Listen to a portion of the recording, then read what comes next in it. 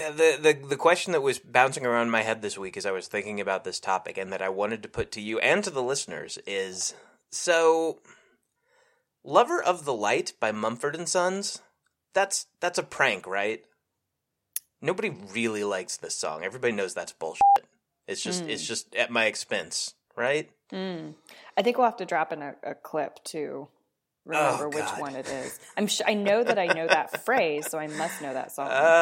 It's been everywhere this week, and I know it's not a new song. Like, this is not like, it's not like the new Taylor Swift just dropped, and it sounds like Mumford & Sons. It's just randomly everywhere this week, and I've never liked it, and right now I'm particularly like, this is a joke. This is a joke at my expense. Everybody knows that this song is complete and utter bullshit. It was on their first breakout album, right? Maybe, probably. And not the more recent one. I'm not a fan in general. Most of their stuff, though, I just merely like. I'm like, whatever. It's from 2012, if that helps. So I was thinking about this a lot this week. About Mumford & Sons and whether or not Lover of the Light is bullshit? No, more general. That would be really funny because then I think you'd feel very affirmed. More generally, I was thinking about, unless I have a very concrete and deep experience with an album or an artist or a particular song, everything blurs into this big cloud of the past. I have no idea which was an artist's first album. I don't know even relatively what year it was. The other day, Billy and I were talking about, and now I'm forgetting again. What's the band that did Swing Life Away? Do you know that single? Oh, I do. Come on, internet. Yeah, I'm going to have to internet. And I keep losing. Oh, Rise Against. Rise Against, yes. We had been talking about bands from the 90s that our students and people younger than our students are just now discovering. Like, oh my God, have you heard of blah, blah, blah? Have you heard of Green Day? Just kidding. Have I heard of Green Day? Who are they? Who is Green Day? Green Day. Wow. Swing Life Away actually came out in 2005. So here's the kicker, I thought that was much more recent than that. And see, I thought it was way earlier because I was attributing that. Here's what probably happened. So if it came out when I was, maybe 15 or something, what I was listening to then would have been cool another 10 years before that. Oh, gotcha. Because I was discovering basically like the sound of music, not the musical. The hills are alive with the sound of Katie listening to the 90s. With the sound of Rise Against. Welcome back to 90s Quarter with Katie and Max. But yeah, no, so I was lumping it together. So I was telling Billy, bands that have that sound like that song Swing Life Away, even though that song was not similar to what else that band did, it was stuff like that, early 90s. Yeah. Wait a second. And then I backed up and then I looked at the name of the band. I was like, wait, Rise Against. I was like, oh, hell no. That was not the early 90s. No, nobody could have been named Rise Against in the 90s. That technology didn't exist yet.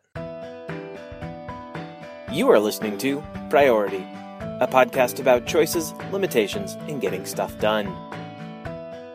Priority is hosted by Katie Leibman and her brother, Max Leibman. That's me. Today's episode is entitled More Traditional Quirks.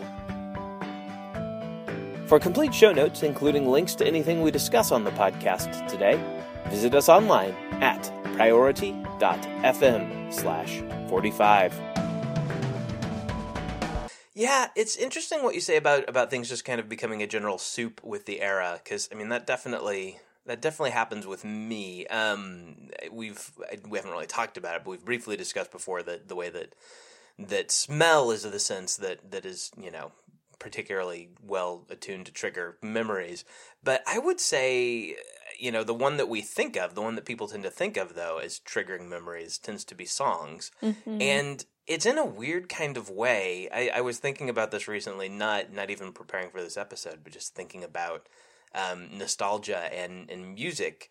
And it kind of occurred to me that the songs that are not our personal particular favorites from an era are probably the ones that are going to most accurately and strongly trigger memories of an era. Because if you were to really, like, if you were really into something and you add it to your collection and it becomes part of your personal oeuvre, part of your soundtrack, and you carry it around with you and you revisit it periodically, you'll keep building new associations with it. Like, you know, there are songs, you know, from the 80s that I know from the 80s that I have very strong associations with. You know, say, for instance, we're just talking about 2005. With 2005, the last time that I was working at a grocery store, because those, you know, some of those songs were in the Sad Old Bastard station that was being played on the radio in the grocery store. And now that's what I associate. Which 2 words? Did you say Saddle Blaster? Sad Old Bastard. Wow. Radio station. Okay. I thought maybe, because I've never worked retail, I thought maybe it was the brand of some sort of pre-programmed station. I think the brand in every grocery store I ever worked in was Muzak. The service, not the actual style. I've never worked anywhere that had the actual, like, you know, Kenny G-ish instrumental renditions of popular songs. Yeah. But anyhow, if it was something you really loved, you'd keep building new stuff. Like, you'd associate it with your entire life since you first heard it. Even if it had particular memories, and it probably would, you would keep accreting new things and keep weakening those old associations. Whereas something that was ubiquitous, even something that you happened to like during a certain period, but then you didn't listen to again for 5, 10, 15 years, that's going to be a better trigger. And I'm thinking in particular of like a lot of 90s rap and R&B that I didn't particularly love at the time, and most of which I don't like today. But if I happen to hear it, it's something that was ubiquitous then. It was everywhere, and I haven't heard it in the meantime. So all of a sudden I'm in high school again, as an example. I sort of want to make a game out of this. So so it's sort of like music association, right? So as an example, Max, what music of yours do you think of when I say Spice Girls Wannabe? What music of mine do I think of? Like, what would have lined up with that moment in time? Oh, with that moment in time, that would have been Semi-Charmed Life by Third Eye Blind. Nice. That would have been Matchbox 20's first album and their first 4 singles, which I believe were Long Day, Push, 3 a.m., and Real World. Somebody can check the Wikipedia when they listen back to this and see if I'm right. That would have been an album by a band called Naked, who has several albums on iTunes and Apple Music right now, but not that album from 1997, which is really annoying to me. Yeah. And probably a lot of other things, too. Oh, Bare Naked Ladies, Old Apartment, would have been right in the pocket there. Jeez. So this is hilarious. And by the way, before we get too far away from Wannabe is a perfect example because it's a song that at the time I hated. I loathed that song with every fiber of my being. And about 10 years later, when I rediscovered it not even 10 years later, it wasn't 2007 yet, but say 7 or 8 years later, when I rediscovered it again around 2005, I was like, A, because I haven't listened to this in 7 years, this really conjures the summer of 1997 for me, and B, it's actually not a bad song. But when it was inescapable, that's harder to. Well, it's inescapable and you don't like it, those two things. Not my 2 favorite qualities in anything. Yeah, I mean, you don't want a relationship like that. You don't want a job like that. You don't want to live under a regime like that. A diet. No, yeah, an inescapable diet. Yeah, just is that like everywhere. Stomach stapling? Oh, yeah. That got gruesome. At any rate, so that's an interesting sort of slice. And once again, as we know, the podcast is my space for working out my issues and discovering more about myself, and the listeners are just here for the ride, as we know. But that is so funny because I picked that because it would be a good trigger because of its ubiquity, its catchiness. Spice Girl and girl band and boy band fever at the time was rampant. Mm-hmm. But what's funny is because of my age at the time, I was allowed to and was allowed to be in part of that culture. Because I would have been little, right? So Spice culture. Tarragon, Baby, Sporty. Old. I think that was the boy band side. Oh, okay. Man, all of those samples in the magazines. Oh my stinky age. Wow. But yeah, so I was part of that. I was the target audience. I was meant to talk about it constantly at school with my pals. But I had an older brother who was into all those other albums you just mentioned, which is why at the same time I was also listening to them. So I was looking back through some old iTunes playlists that I had created. And I've got samples of so many different things, stuff that I was into and discovered on my own, but stuff that you would have playing on the radio on our way to school in the gray Astro van. Good times. Yeah, Max and our siblings doing the carpool thing. Yeah, because I've got, what all is there? Yeah, I've got Bare Naked Ladies, Matchbox. Yeah. It's just so funny. Mm-hmm. So one other thing I was thinking about too was, so I also was thinking about the ways that different sensory experiences build up memories and take us back to those experiences. But just now as you were talking, what I was thinking about was this idea of trigger, I think, is really powerful. And I was thinking about how in movies, there are certain really, and mostly I'm thinking of creepy or eerie moments where the creators of the movie have juxtaposed an otherwise pleasant song with a really creepy moment. So that you get that eerie, inappropriate feeling, at the height or at the end of a movie or something like that. I don't know why I'm thinking of this one because it's not a good movie and I watched it once and then wish I hadn't. But when the horror movie Jeepers Creepers came out, I would have been at a sleepover with my little girlfriends. But at the end of that movie, and I'm, sort of ruining it, but oh well, it's a horror movie from like 15 years ago. Yeah, I was going to say, if you haven't seen Jeepers Creepers at this point, then I don't think probably you're shouldn't. Care. Yeah, you shouldn't anyway. It's silly. But by the end, Justin Long's character has had his eyeballs cut out of his head, like all the way through his head. For whatever reason, you can see all the way through. And the monster thing has taken them. That's the whole deal. As they are zooming out and revealing that is what has happened and that's the final scene of the movie, they start playing the old-timey song, Jeepers Creepers, Where'd You Get Them Peepers, whatever. So you are grossed out. You are forced to suddenly pair this song with this image. And it gives you that new association. So creepy and horrible and gross. And now anytime I think that phrase, I think of that movie scene, right?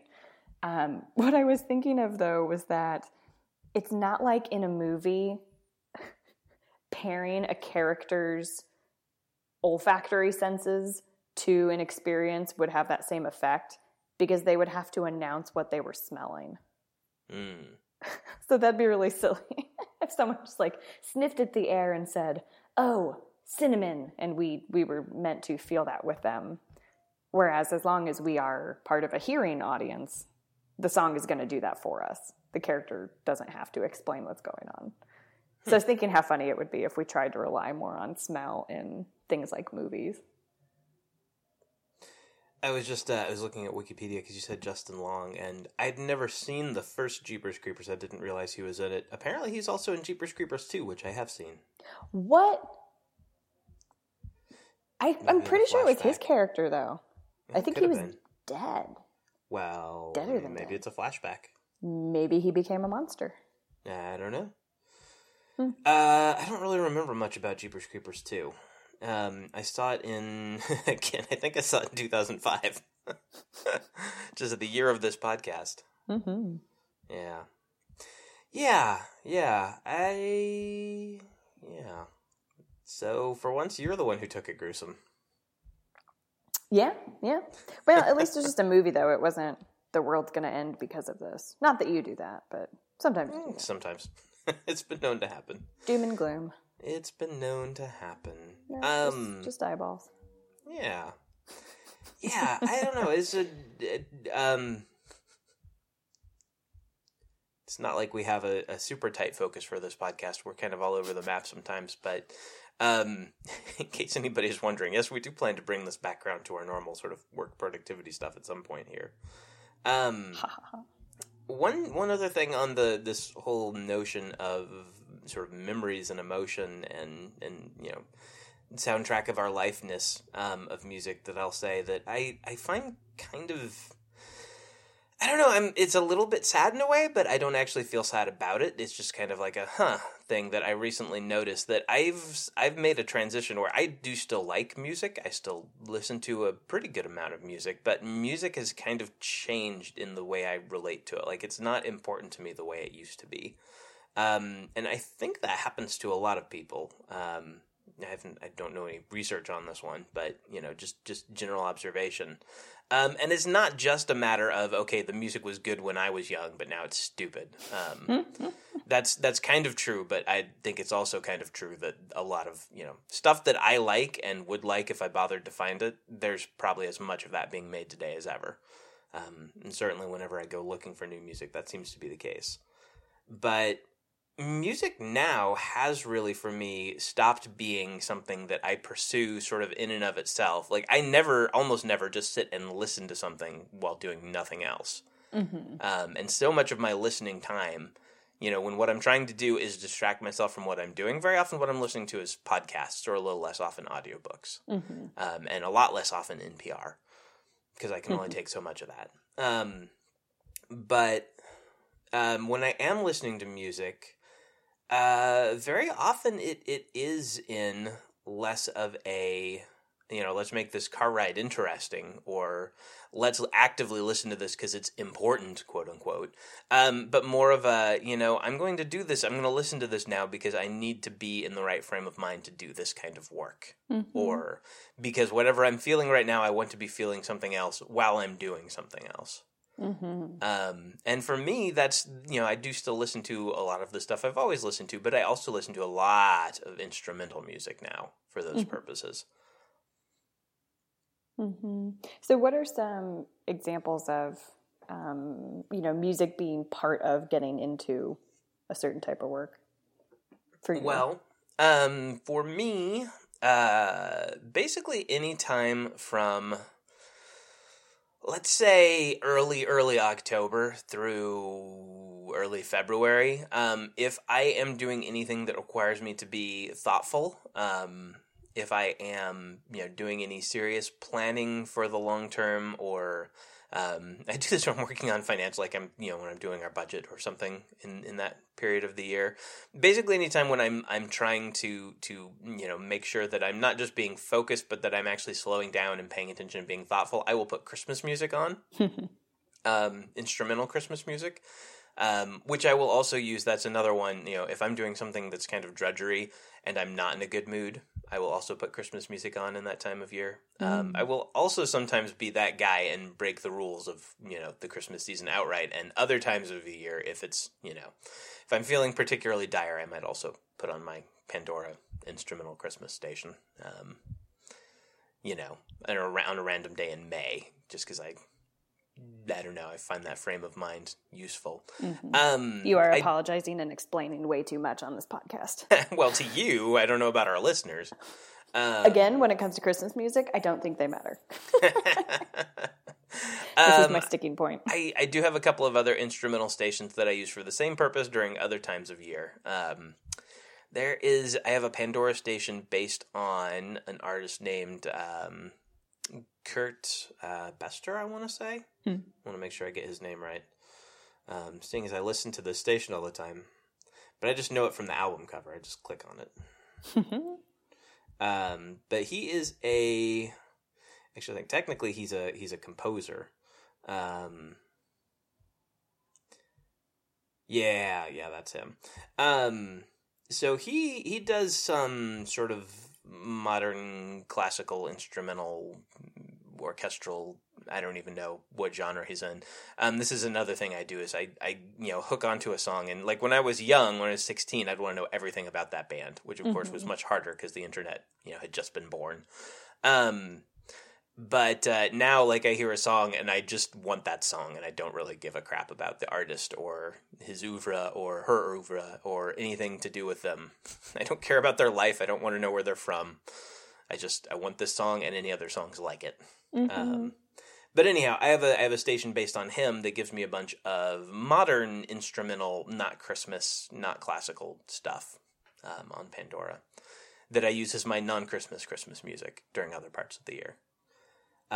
The first song of his that I got, actually, which relates to the question you asked, the reason I know his name, barely, is because Franklin Covey years ago put out, and you can still get this on Audible, you might even still be able to get the CD directly from them at franklincovey.com.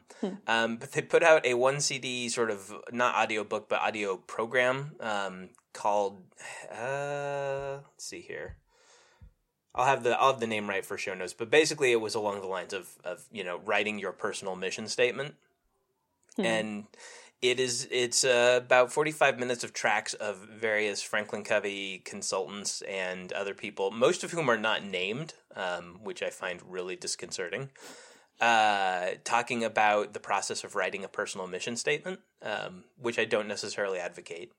But it's not a bad program, but what I really liked is at the end, the last 5 tracks are instrumental, like sort of thoughtful, pensive piano and symphony instrumental pieces, sort of music to write mission statements to kind of stuff.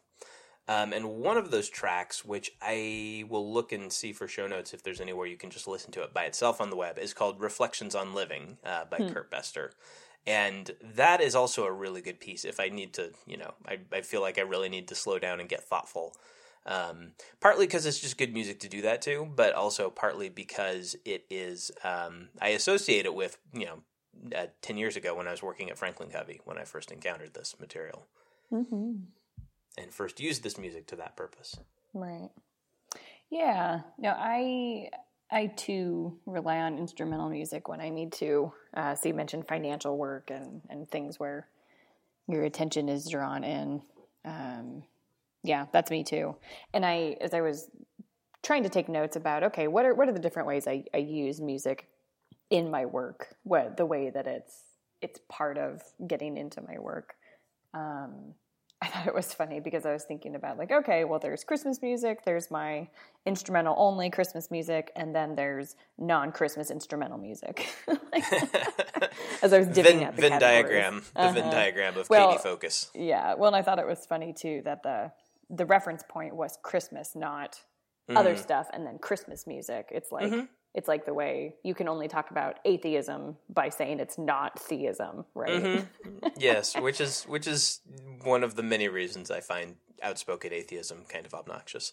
But it's I don't think that's accidental though. I mean, maybe this is the same for you. We grew up 10 years apart, but we did come from very similar backgrounds. For me, Christmas music is the reference point on that because Christmas music was the first place that I was aware of a large body of instrumental music that I liked. If I would have been paying, attention, I would have realized that there's an awful lot of instrumental scores to movies that I enjoy quite a bit. And I do listen to a lot of that nowadays as instrumental background as well. When I need something more up-tempo instrumental, I'll often go to some sort of triumphal John Williams piece. But Christmas music was that was, for me, say, again, circa 2005, if I wanted instrumental music to focus to, that's all I had. Well, that's really funny because to give credit, well, and maybe this is more so true for me. You'll have to chime in. We actually grew up with a lot of instrumental music, but my the experiences I'm thinking of are, so our mother, who ran a home daycare business for 20 years, she would play lots of classical instrumental music, but it was ramping up to the daycare kids' nap time. So you might fall asleep during it. So there was that. Incidentally, that's also how I got into the new age music that I was into. She would play Enya albums and things like that. Because a lot of them are very chill, even ones with lighter tempos. It's still very soothing music. It is not abrasive. There aren't abrupt turns, things like that. Yeah, the vocals are very choral in some moments.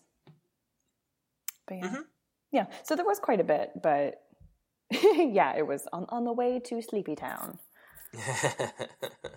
Yeah, I think that's a little bit after I know I was still around for that. And when you said it, I recognized what you're talking about, but yeah, that was I wasn't quite around enough to call that directly to mind. Sure. Yeah, so I just think it's funny. Christmas music is the reference. So, dear listener, if you didn't get that from our previous cultural artifact episode. Episode 40, Mannheim Steamroller Derby. It was formative, that is to say. Yeah, I was thinking too, it is funny how it's almost a trope or a cliche in writing circles as well, talking about what type of music best facilitates writing.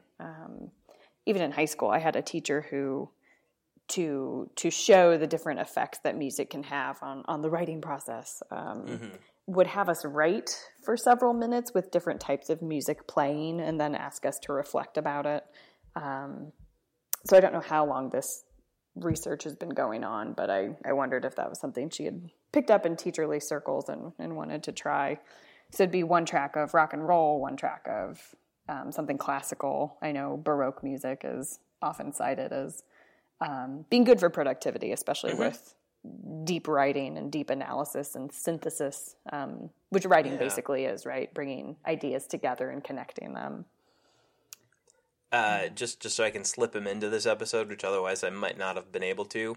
In the recording of his seminar that I frequently reference on this podcast, David Allen said that he does his weekly review listening to Baroque music. Oh, I forgot that. Yeah. So you talked about moods a little bit, getting into the right frame of mind for work. So I was thinking about that in terms of not just instrumental music, but I have quite a few playlists and different albums and go-to music on rotation that is good for certain moods and levels of stimulation and excitement and that sort of thing. Were you thinking of anything in particular with that? Besides Christmas music? Yeah, maybe. I mean, like I said, I've got. I do sometimes listen to. I've said before, I'll sometimes put on like a Star Wars soundtrack to get into a particular frame of mind. I've got one track in particular, an instrumental piece that when I kind of need to roll up my sleeves and get busy at work, I will sometimes put on repeat, and that's something I'd also like to touch on before we go is my habit, good, bad, or indifferent, of listening to things on repeat to an extraordinary excess sometimes. But I've got one track. The artist's name is Muxmool, Muxmool,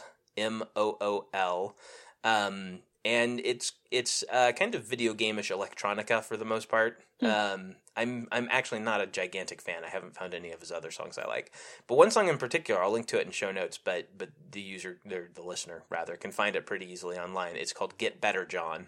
That is just absolutely sublime. It is phenomenal. And it's really good, roll up your sleeves and get busy music. And it's purely instrumental as well, which is handy. So that's one. And very often at any given time, I guess I can touch on this now. At any given time, I'm very likely to have a single song that I am fixated on, and this will change from time to time, so I almost can't, I can cite examples, but they won't really be meaningful because right now probably none of them will be that song because I don't really have one right now. But I'll go through these periods where for days or for weeks, like I will be constantly, when I need to focus or do things or whatever, or even just drive, I will put a single song on repeat and listen for whatever period I'm doing, whatever I'm doing right then. And it'll be the same song over and over again for a long time. At the moment, I am actually avoiding listening to anything I haven't already heard off of Taylor Swift's 1989, because the first two songs off of that album that I encountered out in the world, Shake It Off and Style, ended up being that song, both for multiple weeks, where I could not.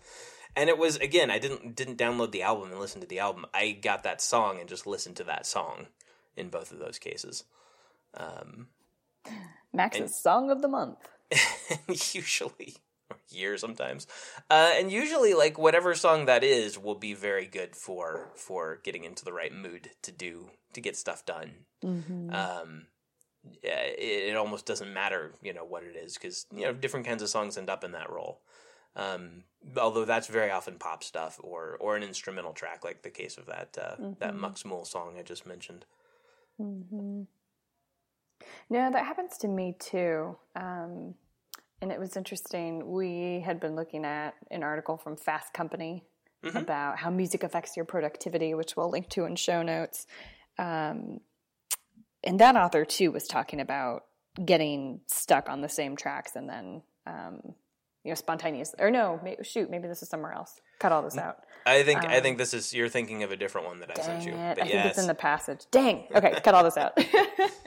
So we had been talking about a chapter from a book you drew my attention to from Tyler Cohen, The Age of the Infovore, talking about an artist who will put one or two songs on repeat, like you're saying, for a month or more, and then, as this person says, spontaneously get bored and switch. And it is that sort of, I have that sort of mysterious experience too, where for whatever reason, my brain really keys into a certain song. Maybe it's a certain line or just something about the sound of it. And then I gobble it up until I can't stand it anymore. So I'll do the same thing. Often, and I wonder what the difference is even psychologically. For me, more often, it will be a set of songs like that. So it might be anywhere from 3 to 10 songs that are giving me that feeling. Sure. And I'll listen to them in the same order and repeat the list over and over again. A little playlist. Yeah. And then, I will get sick of almost all of them, cut them all out, add in, whatever my newest version is. So I sort of get to tipping points, I think. But I also am pretty reliant on whole albums that I love that have become familiar and that sort of thing. Sure. Or random things like when, I don't know if he had been making music before, but the British artist Hozier, when his couple of singles in the last year or so came out, I went looking for live versions of a couple of those songs just to see what was out there and, how he sounds live as a singer. And I ended up getting hooked on a recording of him performing at Bonnaroo. So like a 45-minute set or something like that. I've watched that video maybe 20 times. And by watched, I mean I had it playing while I was doing work on my computer or working on something in my office. Yeah. But for whatever reason, that, people use the word journey when they talk about music sometimes, when you're moving through an album or a playlist or whatever. But for whatever reason, my brain really likes that concert recording for whatever reason. A non-Taylor Swift, non-instrumental example popped into my head when you said the words British artist. I flashed all the way back to 2002, a previous example of this, just to show it's been going on for a long time. The acoustic version of Daniel Bedingfield's "Gotta Get Through This" yes, was one of these songs for me for probably about a month in 2002. Mm-hmm. And that was a time where I listened to a lot of music, a big variety of lyrical music from the preceding 20 years and new stuff coming out. Music was a much bigger part of my life. But even then, I would get stuck on songs like this. Mm-hmm. So that was Daniel Bedingfield, who I know that song of his. I know one other song of his, and I know that Natasha Bedingfield is his sister. And that's all I know about him. Once again. Although as I think about it, I think this is him. I'll double check and put the story in show notes. I do think at the time I also knew a little bit of his story because it was kind of an interesting one. I think this was him that I read about. He made that particular single, that song, by like maxing out his credit card to buy recording equipment, and he made it in his apartment as sort of a demo, and then it became a number one jam, as Strong Bad would say. And the rest is history. Literally, because nobody cares about him now, but his sister's still kind of a deal. Yeah, the rest is Daniel Bedingfield. The rest is still unwritten. Cut it off. Yikes. Yeah, the single song thing, the reason I brought that Tyler Cohen book to your attention, The Age of the Infovore, for the listeners' information, is not about music per se. It's actually, the original title of the book was Create Your Own Economy, and then when it went to paperback, they gave it a new title, which is equally not very descriptive, I think. But it's theoretically about economic life in the internet age and how we might not have as much money, but there's more stuff around for us to do, to participate in, to create, to consume. But really, it's actually about neurodiversity and Asperger's syndrome and autism. And it's a very good book if you're interested in any of those topics or don't really understand or know someone who in your life who has autism and you're a little bit concerned about how they fit into the world. It's actually a very hopeful book about how people with various levels and forms of autism are getting along better in the internet age than they would have in the past. And I really like it. But the particular passage that you mentioned before is the woman cited is a neuroscientist who has Asperger's syndrome. And this is an example of the different ways that people with various, with as Tyler Cohen says, neurodiversity of various kinds, processes and deals with the world differently from how, us quote unquote normals do and would expect. But it struck me when I was reading this book, there were several things in the book where I want to say, A, I do not think I'm autistic, and B, that would not be a bad thing if I was.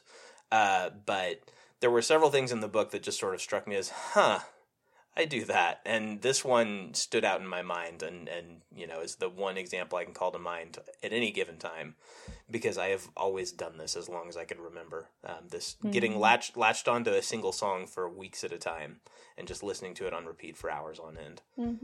That I don't really know anybody else who does to that extreme.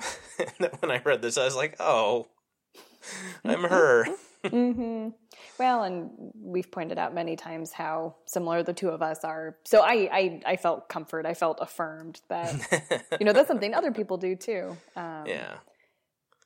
This idea of variety, I think, is interesting too. I've got another response to everything you just said. So I am glad that you went into that book, because I do think it's connected to what we're talking about today and the things we try to do on this show. So bring me back to that in a second if I forget about it. Okay. But what I was thinking about was that as consumers of things in the world, it is interesting how some people seem more predisposed to seek variety, whereas the familiar is a much better experience for other people. So Billy and I have been talking about this in terms of there are certain, in more ways, even though I am more extroverted and I often seek more intense or stimulating experiences, I'm also sort of a homebody about certain preferences. So I will eat the same foods over and over again. You know. Okay, we're getting back into our genetic similarities here. Yeah. Like I do that as well. Oh, geez. And it's not like I'll get sick of leftovers sometimes, but if you offered me it's fresh the leftoverness though. Like it's not like I would have that same meal all week long. Right. Like it's the fact that it's left over that makes it unappealing after 4 times. So if you would hand me a hot pizza whenever I wanted it, multiple times a week, I am so down for that. It's a good thing you don't work at Cece's. Hot and ready. I think you're thinking of Little Caesars. I think you're thinking of Julius Caesar. Murdered. Bowl haircut. Yeah. Salad bowl haircut. On the salad bar. I think you're thinking of Caesar dressing. Oh, yep. Well, don't rest on your laurel spinach leaves. Ooh, you're good. Yeah. This is my brain right now, folks. Welcome. What are we talking about? Welcome to my brain. We were talking about familiarity. So, yeah, I could eat the same food. I mean, nachos, like you get me a good plate of nachos with some great toppings. Like, yeah, let's do that. Let's do that multiple days a week. That's fine. Mm-hmm. Whereas Billy very much likes to make sure that we are finding new recipes and trying new things and, getting some good diversity. Not that I will eat horrible foods. I mean, foods that are horrible for me too much. It's more so about the stagnating. But same thing with music too. We've talked about how I'll have to double check to make sure I'm not misremembering this, but I think he has a much lower tolerance for repetitive music listening. So this is not the thing that we're talking about. We do. Yeah. He does not do nearly to the extent. The version that I've described, I think most people have a very low tolerance for. Mm-hmm. Yeah, but I don't know. For me, I think a lot of it is focus. So we were talking about an article from Fast Company about how music affects your productivity. And in there, that's something that the research and the author are saying is better for focus. Familiarity is better for focus, whether that's a consistent type of music or an album that you have worn out yourself. Right. There's a couple of passages right back to back in the article where she says first lyrics can be very distracting and then familiarity is best for focus. And I think that's a good point to underscore. You mentioned writing before and the effect on writing. One thing I would say is if you're writing or reading, lyrics are probably a bad idea because the same part of your brain that writes words and listens to words is also going to be engaged in hearing the music while you're trying to put words on the page or read them off the page. So, I mean, that's obviously a distraction. But I think that is somewhere, and I've heard people say this, where if you are really familiar with an album, like you know that song inside and out, this is something you listen to over and over again in high school, and have not let out of your rotation ever since. Maybe that is something you can have on while you're writing, if you are deeply familiar with it that way. And I'll say too, with instrumental music, that's one of the reasons I like the Christmas station I have for focus purposes, kind of even better than the music I have for other parts of the year, even though I like the Christmas music a little bit better, is that the Christmas music is almost by definition familiar. Like, it's really hard to encounter a melody I haven't heard before on an instrumental Christmas station on Pandora. It's not impossible, but it is hard. The most I'll probably get is if I run into a Jim Brickman song that I have not heard before. Very often he'll have little licks and little melodic interpretations and flourishes that are not part of the original arrangement or melody. Mannheim Steamroller, we talked about that before. Very often they will what was the phrase? Do a straight enough opening that people recognize it and then drive away into the sunset with it. But it's still, at the core, there is still, the motif of the original song. So, like, instrumental Christmas music will never surprise me enough to shake me out of whatever I'm doing. That is the worst feeling. In Pandora, that is one of the downfalls is if you are looking for that type of focus and familiarity, I've had that experience where you get one of those rando Pandora choices that you wonder who has crafted the algorithm to think that that song would be appropriate for this list. And it just suddenly pulls you out of nowhere. That happened to me. More recently, I created my non-Christmas instrumental piano station on Pandora. And it was going pretty well. It was a lot of classical. It was a lot of contemporary piano composers, all very similar. So that was going well. But then every once in a while, I would get an artist whose main work is covering popular rock songs on piano.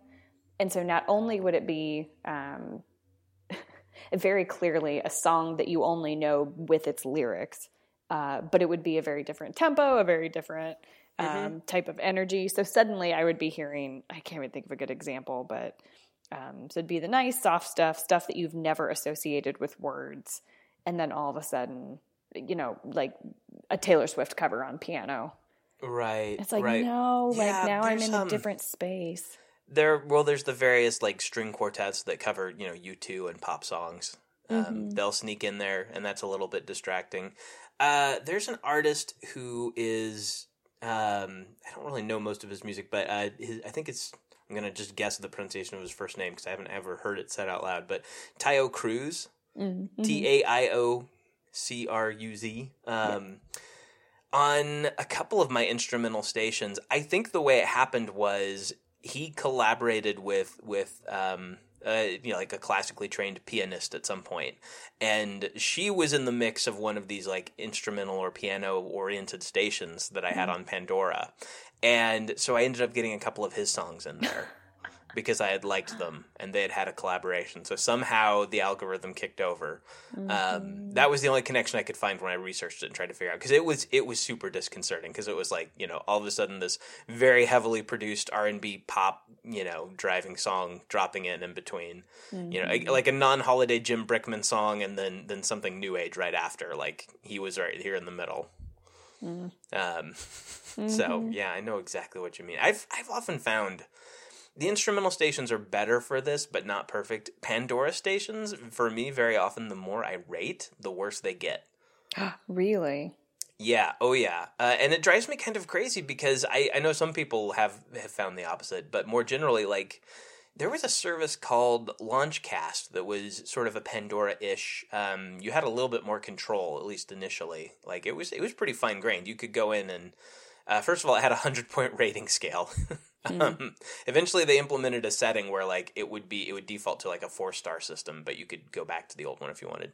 But you could rate genres, albums, songs, or artists, and you could even contradict, like, make an artist a 1, so you never want to hear anything, but one of their songs is 100, so you want to hear it all the time. Wow.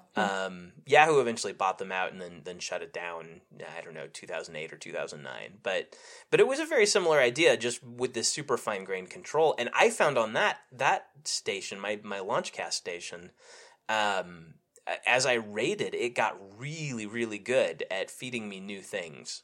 I would hope. And even like new things ahead of the curve, like, almost a year before I heard her on the radio, it was giving me Sarah Bareilles, for instance, which proved to be, for my tastes, pretty good, as a recent example. And, it was good for finding obscure stuff, because, of course, it's just finding similar things, What have somebody who rated these 3 bands highly that you rated highly also rated Pseudopod highly. So here's some Pseudopod.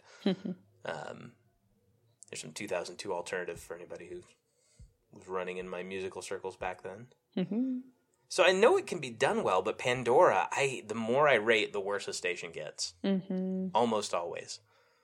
Well, and again, with this has got to be a joke, right? I feel like the fact that Hawaiian Singers version of Over the Rainbow shows up on every station I've ever created ever. I feel like that's somebody's insider joke. Yeah, there was a lot of people observed a couple of years ago that was happening with Adele. Like Adele was everywhere. It's like, and am I remembering this right? Did Pandora have a thing where you could see why it was playing a particular song for you? Yeah, they tell you. Yeah. So it might be the type of choral arrangement, the type of beat. Yeah, I feel like at some point I probably put this on Facebook. I feel like at some point I wrote a funny post about like, I see that you have rated Metallica and Megadeth highly, so here's some Adele. Mm-hmm. Like that's the only reason. It's because it's Adele. Yeah. Mm-hmm. Yeah. Mm-hmm. Because Adele. Because Adele. Mm-hmm. Very true. I haven't listened to 25 yet. I haven't either. I keep seeing jokes about the song Hello, but all I've heard is enough for people to make a joke. Mm. So yeah, I haven't heard any of it. I'm sure it'll be fine. I don't mind Adele.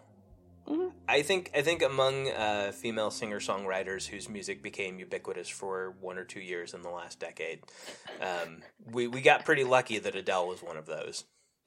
That airtime that's a really funny category. That airtime could have been taken up by something much worse. Yes. That's my feeling on Adele. Mm-hmm. Better Adele than Mumford and Sons, who is gosh. not a female singer-songwriter, but it could just be a joke. Is also ubiquitous. Yeah, I think I Lover of the Light. It's a prank. Could be. It's a prank at my expense. Mm-hmm. Yeah. Yep. Yeah. I don't know. Maybe 25 is going to end up being like Taylor Swift's 1989, and I'm gonna have to avoid it so I don't get stuck on it. Could be. It could be your next rotation. Max's song of the month. Mm-hmm. I feel weird about being a now 37-year-old man who spent 6 weeks earlier this year listening to no music on purpose except for Shake It Off. I think it's hilarious. I'm appreciative that you have some more traditional quirks that don't just make you a grumpy old man. The only thing I was grumpy about with that song was that I could not stop listening to it. I don't know, and I don't even think it's the perfect song. Like, I want to be clear too, it's a good song. Like, all credit to Taylor. It's a good song. She did a good job, but it is. I don't love the instrumentation of the verses. I think the verses themselves are kind of juvenile. Like, I understand the message of the song. Like, there's a legitimate story here about her reacting to unfair criticism in the media and by the haters who are named in the chorus, the haters who have to hate. I think it's a very tweener song for a lot of its passages, but the chorus is probably the best hook in pop music of the century so far. It's astonishingly good. And like people, I've seen people, bitching about it online saying, oh, it's such an obvious hook, or, oh, it's so calculated. Well, I don't really care if it's obvious because nobody else did it. And I don't care if it's calculated. Like if she made it with a spreadsheet, that's fine. It turned out, Mm-hmm. It came together. It's really good. Yeah, it's just a good, and that one in Style didn't stick quite as hard, but I still went probably 3 weeks listening to nothing but Style. I love how seriously you're taking this. I don't know. Music is important. We should take it seriously. No, I just mean you being stuck on this song in particular. Oh, sure. Love it. No, yeah, I'm in agreement. Obviously, I wouldn't still be here. I would have made a pre-recorded track of me saying, yes, Max, and then I'd be... and walked away and had a sandwich. I'd be making more coffee right now or something. Mm-hmm. Mm-hmm. Yeah. Mm-hmm. Yeah, Travis and I, we spent like 20 minutes talking about Style at a party at my father-in-law's house. I believe it. A few weeks ago. Again, your earnestness on this reflection is lovable. Yeah. So I guess I do still really care about music. Mm-hmm. In its own way. And I think, so, zooming out to the importance of all this, and this is why I was glad you did explain the not very aptly titled Tyler Cohen book. I think it is important to think about what we know as a collective human body about all the different ways of being in the world. This is something I talk to my students a lot about, is recognizing and affirming and realizing the possibilities and limitations for how people are in the world, how they behave, how they respond to it, all these different things. Because if we have to think about these things, then we're probably going to become more reflective about how we work in particular. So even if it's not a matter of, I would like to understand neurodiversity better, if the only thing one would take from reading that book is, oh, I recognize parts of myself in here, I wonder why I do that, and you start that reflective process, then that's still a win for humans. Yeah. Yeah, it's empathy building in a way. If you understand yourself better, you might be more apt to think about how other people work as well. Right. Or if you're me, you might have a personal psychological hypochondria where you start to say, huh. What if? It's like the person who gets a bump on their arm and then looks it up and is suddenly convinced they have bone cancer. Oh, absolutely. I did that with that book a little bit. You thought you had bone cancer? No. I think you were reading it wrong. Yeah. Well, you know what they say. The reader's got to read. No, they don't. I think that was the end. Music. Indeed. La la la. That was music. One thing I will say, I don't have anything profound to say about it, and you could always cut this in wherever, cut it out, whatever. Yeah, I don't think we have anything funny enough to go after the credits, so. Yay, so I should make this obnoxious. Yeah, so just keep talking. I was thinking about, one thing we didn't talk about was at what volume we enjoy all these different types of music. So I was thinking of the way that, in terms of mood and emotion and energy, certain music is often my palate cleanser.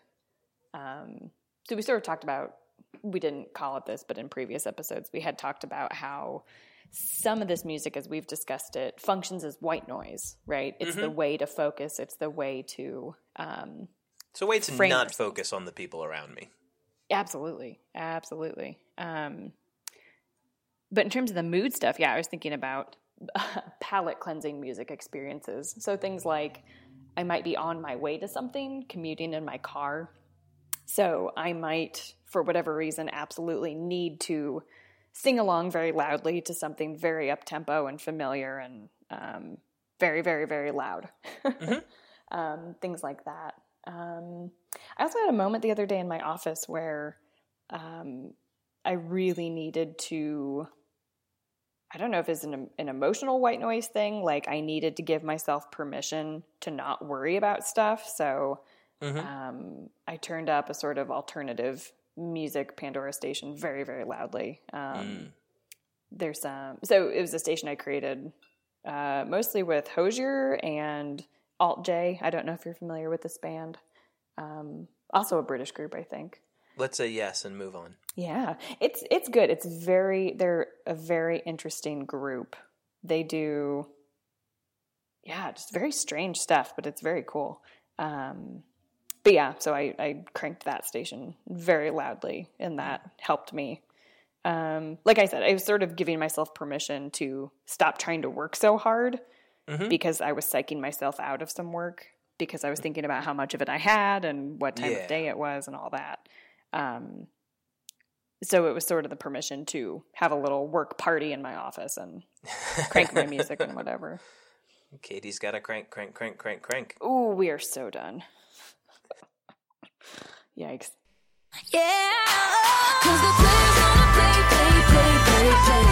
You have been listening to Priority. Once again, for complete show notes, to get in touch with us via email, or to subscribe to the show, visit us online at priority.fm. If you enjoyed the show, please visit iTunes and leave us a positive rating and review, as that's the best way to help new listeners find the show. And finally, if you'd like to get updates or communicate with us via tweets, follow us on Twitter, where we are at PriorityFM. That's at PriorityFM. Thanks again for listening.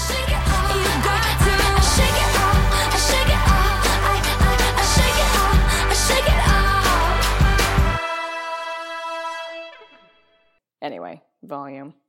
Oh, one thing I was going to bring up too, so this could probably be dropped in. Talking about emotional frames of mind, I am such a sucker. So we talked when we were reviewing Susan Cain's Quiet about the introversion extroversion spectrum and research associated with it. I had talked about how one of my, again, because the show's about me and my processing, in my journey of self-discovery, recognizing that I'm a very sensitive person, like I'm physiologically sensitive to certain experiences, certain things I experience very deeply. I'm also prone to have my attention drawn by certain sensory experiences. So I was talking about how jarring it can be when the rando Pandora song comes out of nowhere. That's jarring to me. The other day, I have a Pandora station that's dedicated to soundtracks from musicals. And I was doing dishes and some songs from Les Mis kept popping up in a sort of string. And look down. You haven't missed a spot. No, but look down, and scrub away that pot. Pretty much, but not even that. So, do you hear the people sing, and then its reprised version at the end came on, and all of a sudden, because I hate it when the dead people sing. My family knows this. We went and saw the most recent movie adaptation. I absolutely hate it when the dead people sing. Because my body, my emotions, my brain cannot handle it unless I am prepared.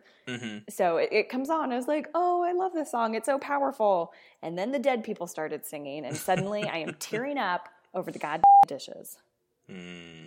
Anyway. Music. So those were Katie's tangents of the topic. I like it. I wonder if anybody's going to be mad that we I've never credited what our theme music is, and I wonder if they're going to be mad that we spent a whole episode on music and I still haven't talked about it. Oh. Well, would you like to? No.